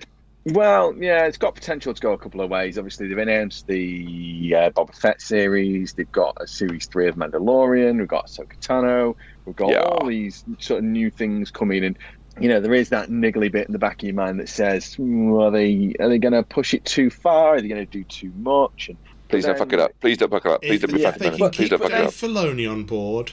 I was going to say, probably be fine. That's what you need to remember is we've got George Lucas 2.0 on board. So you know what really sold his kind of investment into Star Wars for me, and I know we actually touched on it at the time, but during the kind of the making of season 1 series, he has a bit of a monologue about the whole reason why the prequels are so important and how, in essence, the whole Skywalker saga arcs on the battle between Darth Maul and Qui-Gon Jinn and the repercussions. And that's really good. Behind Duel of the Fates and it's and Dave Filoni gets Star Wars. He gets it. He knows that what it's about and what he's. I think more so than like even the most diehard of fans. Even more than us. Even I don't for a second. I can't claim to be the most diehard Star Wars fan in the world. I don't know everything there is about the kind of the canon in all the different comics and all that sort of stuff. But yeah, he just gets it. He knows. You kind of, you've got that faith that he is. If he's at the helm, if he's at the wheel, he's going to steer it in the right direction. Well, he talks about how the fact that he sat there for ages with George Lucas, kind of just talking through what Star Wars means, how certain things work, why certain things had happened the way they did, and it's developed in him that sort of innate understanding of, well, that's how the Force works. That's how these things balance out. That's what this means. Yeah. And yeah, he does. Do you mean the Chosen One? Well, yeah. Looking forward to the Bad Batch. Okay, didn't quite hear all that, but talking about the Bad Batch, I'm guessing. Yeah. Yeah. Sorry. Just I haven't watched all of Clone Wars yet, so I'm in progress.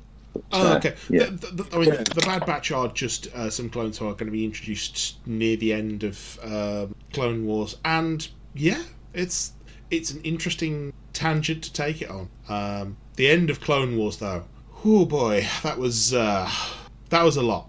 And again, it's Dave Filoni doing what he does, and like running. This bit isn't a spoiler, so and running the 4-part finale, was it, of Clone Wars, up against Revenge of the Sith, so you could almost intercut the two. Yeah.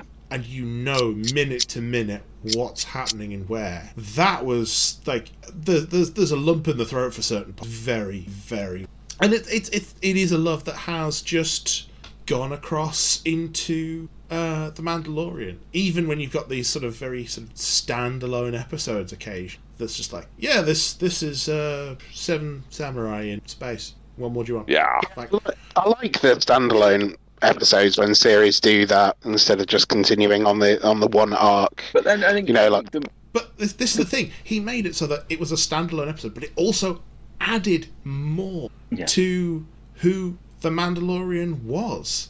And that's great writing and direction to be able to do that. Oh, obviously Dave Filoni doesn't direct every single. Dallas Howard, and well, actually, there's a whole collection of people whose names that I kind of Taika Waititi. Taika Waititi, yeah. Who? There's something I'm blanking on. Looking forward to, but yeah, Thor. The next Thor movie, isn't he? But yeah, Jojo Rabbit. Oh, Jojo Rabbit was spot on. That's very good. I don't know, movie wise. You kind of watched quite a lot of kind of trash almost, and I mean, you talk about Six Underground, and I didn't hate that movie, and I didn't hate it because I think it's about how you go into them. I think. I mean, I'll always remember kind of discussing the remake of The Italian Job with my dad back when that kind of came out. And that kind of caused a bit of uproar at the time because obviously The Italian Job, iconic British movie, full of class, full of kind of the witty one-liners, great cast in there. And obviously The Italian Job was, the remake was very different to that. And it's kind of like, if you go into it knowing kind of who's in it, the climate that we're in with films at that time, expecting it to be a shoot-for-shoot remake and to have that same feel as the original Italian Job, you're going to get let down because that's not what it's going to be. But if you go into it kind of expecting it to be a bit of a fun kind of, action romp that you don't really have to care about moving forwards, then yeah. And I mean... Yeah, but you might as well just sum that up as saying it's a Michael Bay movie. Well, and move on. It's 11.5 or 12.5, isn't it? Yeah. Not all Michael Bay movies are horrible. If you go into them knowing what they're going to be, are they not? There's a Michael Bay movie even I will defend. In fact, if it's old, then fine. But I mean, his most recent stuff has just been give you that money, and explosions. But don't forget though, that stuff makes money. Yeah. So that's true. Two films of his I will always defend are The Rock. Yeah. Yes. Which is just like is excellent, and The Island. The Ewan McGregor. Yep. Can't remember the girl's name. Who's the girl? Scarlett Johansson. Oh, is it? Oh, Yep. bloody hell! I couldn't picture who it was. I mean, let's just look at the cast of The Island. Ewan McGregor, Scarlett Johansson, Jimon Hunso, Sean Bean, Steve Buscemi, Michael Clark Duncan. But is it the cast that really sold it rather than the directing. I mean, the directing is perfectly fine. And as a film, I felt it worked. I don't think if you've got a poor director, the best cast in the world won't carry it. Yeah, it worked to the point where he actually went back for a later film and went. Actually, it's a later film. But basically, there are effects shots in the island that are also in other ones of his films. Because he went, I like that shot, I'm just using it again. Like, does it make sense? Nope, I'm cutting it in anyway. Let's use the same spaceship shots in all these films. I think it was the island the scenes from the island that turned up in Transformers. Oh, really? Yeah. God. Oh, no. Because there's like a scene where they're going down the highway and something happens to a truck, and he just goes, yeah, I'll use that again. Like, that is economical directing on a level hitherto unknown. Although that said, if you do want cheap stuff like that, there is a wonderful US series from mid-90s that licensed a segment of Terminator 2. Oh. So you have this horrific, like, low-budget series where at some point someone busts out a window and starts firing a minigun at cop cars below. You're like, hang on. Oh, I've seen that clip. No, I've seen that clip. I've seen this before. Yeah. I always find it interesting when later on in, especially 80s TV shows, that Airwolf springs to mind. I watched this mini documentary about Airwolf recently, where the third and fourth series, where Jan Michael Vincent left, he's in like the first one as a handover. They lost the helicopter entirely. It was either owned by somebody else and couldn't use it. So every single helicopter shot from the third and fourth seasons of Airwolf that none of us have probably watched over here anyway, are all old footage. And the same is true of those later awful Battlestar Galactica series, the 80s ones, where they ended up with on Earth with different people. All those shots are like all from the beginning and no new ones are made. So once you've watched the first few episodes, it's repeating over and over and over again. So bad. Well, did anybody actually finish watching did anybody actually finish watching the Orlando Bloom fairy thing on Amazon? What was it called? Like Victorian. Oh, I know steampunk London. You mean like Carnival something or other? Yeah, Carnival Row. That's it. Did anybody finish watching that? Because I started it, I really enjoyed it, and for some reason got waylaid, and then was never compelled to go back to it. I never started watching it. I did actually see, with WandaVision obviously being released recently, there was something on one of these syndicated kind of websites of the 5 best and 5 worst delayed TV series, or 5 delayed TV series that were great and 5 that were trash, or something along those lines. Something very hot take. And Carnival Row was well summarised, Alex. Well summarised. Very good. Carnival Row was in the trash section, so I don't know what that says about it, but yeah, allegedly. I like what I saw of it, but it didn't have enough to draw me back in to make me want to watch more of it, if you know what I mean. Which probably says enough on its own. Yeah, I know what you mean. It can be hard sometimes, and there is that much content out there nowadays that, you know, unless something is really grabbing you, it's hard to stay invested and hard to keep going. It is, and also going back to Ben's question, that's part of the problem as well, because there's so much of it, and I know I've had that really rewarding kind of engaging feeling from watching stuff in the last 12 months. But I'm struggling to pinpoint it without spending time giving it some thought and even discussing it. I'm going to struggle to come up with an answer. It's very weird. Going back to Alex's point just now, and speaking of hard to keep going, I have just been prodded that someone in the group would like to go and watch the Super Bowl. So perhaps it might be. It's a superb owl. I don't know what you're talking about. There's no Super Bowl. It's a tawny owl that's knocking around in my loft. Excellent. Excellent. Joke wasn't. Nature. I've just got one thing with regards to. I couldn't come up with a movie either, so I guess my question was really flawed. But I came up with a TV series. Oh, yeah, no one has been. Maybe that's a reason to come back to this again. Yeah. To give it some thought and come up with our best kind of talking point. That talking point in more detail. I could. Add to the fact that I've got a 13-year-old that I need to put to bed because she's still playing Fortnite. What's your favourite TV series though, Benj? What are you?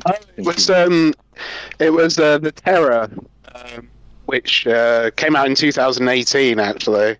So it's quite an old one. It was about the Arctic voyage of the HMS Terror and the HMS Erebus, where the two ships got stranded, basically looking for a way through the Arctic Circle. And isn't that the start of the first Transformers film by Michael Bay? No. Isn't it the start of The Thing? Similar, because Isn't that the end of Titanic? Nice. Sorry. I entirely recommend TV series. He's not actually talking, it's just distortion at this point. Yeah. Is it really? It's getting there, Bench. Is that better? I'm sorry, I couldn't do this on mobile connection. It's a really good 10-episode TV series, sort of written by Simmons. What So- platform is that on, Bench? What do you mean, what platform? Like, is it Netflix, Amazon? I had to buy it. It was on Amazon, but it's an AMC original. Oh, okay. But it was well worth it. It has a really good cast. Yeah. Really compelling. Actually, I can tell you what. I'll tell you what my lockdown best TV series. Unfortunately, it got removed from Netflix. I got into Mad Men last year. That's what I really enjoyed. That I kind of stopped watching because they took it off Netflix. I need to track it I down have a somewhere else feeling again. that might be coming to Disney Plus with this Star. But with it's an AMG. It's what started the. Oh, it's AMC, isn't it? It's what started the AMC TV show. It's what became Walking Dead and all those things. It was Mad Men was the first one, wasn't it? It's on Amazon. Right. Oh, is it? I've got Amazon. Okay. I think it is. I think you have to buy it or something. It's on one of those channel things. Okay. Right. Let's have a quick look now. We'll see. But yeah, We'll I put think this one to bed, as they say. Yes, we should revisit and come back to the best lockdown and have more arguments about Picard. Definitely. Yeah. We could just have an episode discuss about that, really. why Picard is the best Star Trek series ever. Damn right. Yeah. More, please. Definitely more. For reference, Mad Men is not coming to Star in the UK. However, the entire Scrubs is, and I am tremendously thankful for that. I don't want to watch that all again. I mean, it's good, but Anyway, I think we should. It will make you cry. It would appear We should start to that wrap Mad up Men there before Ben is included disappears on- entirely into the ether. and you're just left with Mark and I arguing over a bald man. Wouldn't be the first time. No, true. Anyway, It Alex, would do you want to appear- sign us off? It would appear. No, No, Aaron. not yet. It would appear that Mad Men is included in Prime in the UK. Oh, is it? So I'll if you check want it it, out. Kurt, that's where it is. Anyway, you've been listening to Elite Cadre, the Podcast. podcast. I don't think we can really say too much more. The podcast. I've been Alex. I've been Mike. I've been painting. I've been Kurt. Static. And Benj has disappeared into the ether. I am Ben. Sorry. Yeah. He is and always will be static. Well, this is not you disappearing down a well, Alex. Yeah. Yeah, This is what it feels. It's come full circle. I now know how you feel or how you felt. yeah. This episode, you are not the one who's on the telephone from Mexico. No, Mike's gone. It's That everyone was classy. but me going. Everyone but me is going. Are they? That's you then. Maybe it is me. Yeah, maybe. Maybe. Yeah. Well, anyway, say goodbye, Nick. Bye, Nick. Bye, Nick.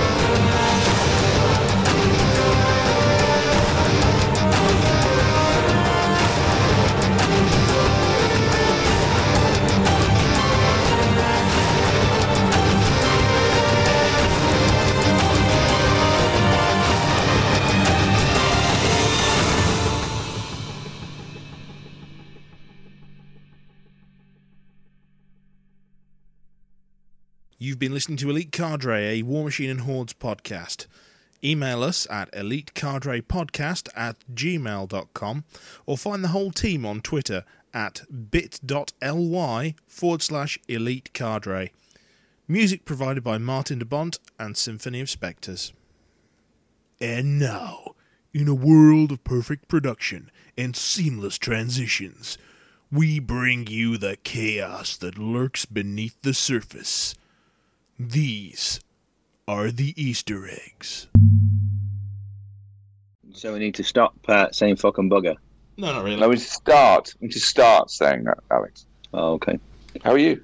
I'm good, thanks. I'm good. Cool. Yeah, sort of, anyway. I'm kind of still breathing, I guess. Well, look at the positives, obviously, if you continue beyond that. Absolutely. Oh, wow. This YouTube studio has changed. I get live analytics and, stream health and all sorts of things that I will doubtlessly not be looking at. Yeah. Stream health? Is it monitoring your health or the health of the podcasts? Health of the population, the nation, Benj, clearly. Oh, no. No one Yes, needs this. little did we know the government are relying on YouTube Studio to monitor the nation's COVID rating. Not to get too far into politics, but it's not like it could do a worse job. Do you still work for the NHS? I do work for the NHS, and you're also involved in that kind of grief of trying to do this. Do you know what? We get report requests with half a day's notice to pull information together that they've never asked for before. It's just such a nightmare. Marginally better than it was in the summer. I clapped for you about twice. Did you? Yeah, I didn't. Good, thanks. Thanks, Bench. God, I actually work. Also, we talked about it before in the spring, but since April last year, I actually work for a hospital, an acute hospital. So it's proper I must say, those 2 times I did feel pressured by my surrounding neighbours, peer pressure, and then I just stopped giving a crap. I paid my That's taxes and voted for parties that wouldn't destroy the NHS. But again, that's moving off topic. So did I. Didn't work, did it? No, it doesn't work. Well, we can always try armed rebellion. That's a thing. Podcast of positivity, people. Podcast of positivity, Actually- people. Definitely not any form of civil unrest. I've lost the tab where this is streaming. Dear Lord, that was a mess. But fun. Yeah, has it ever been anything Yeah, else? Occasionally, but no. When it's more fun, it's more of a mess. But what can you do? I have actually been hobbying and painting while I've been talking, by the way. So Now I have Fortnite. Now I have Fortnite on the telly next to me. I wasn't joking. Just as a quick one to anyone who's been listening to the stream, thank you very much. I know there's been 2 or 3 of you on there, but we are in the stream there for the evening, and probably Yeah. Yeah, we're doing I'm going it. to go and watch my my owl, so I will bid you all adieu. Regards to the owl. Excellent. Peace and love. Love you all. There we go. Thanks, I mate. have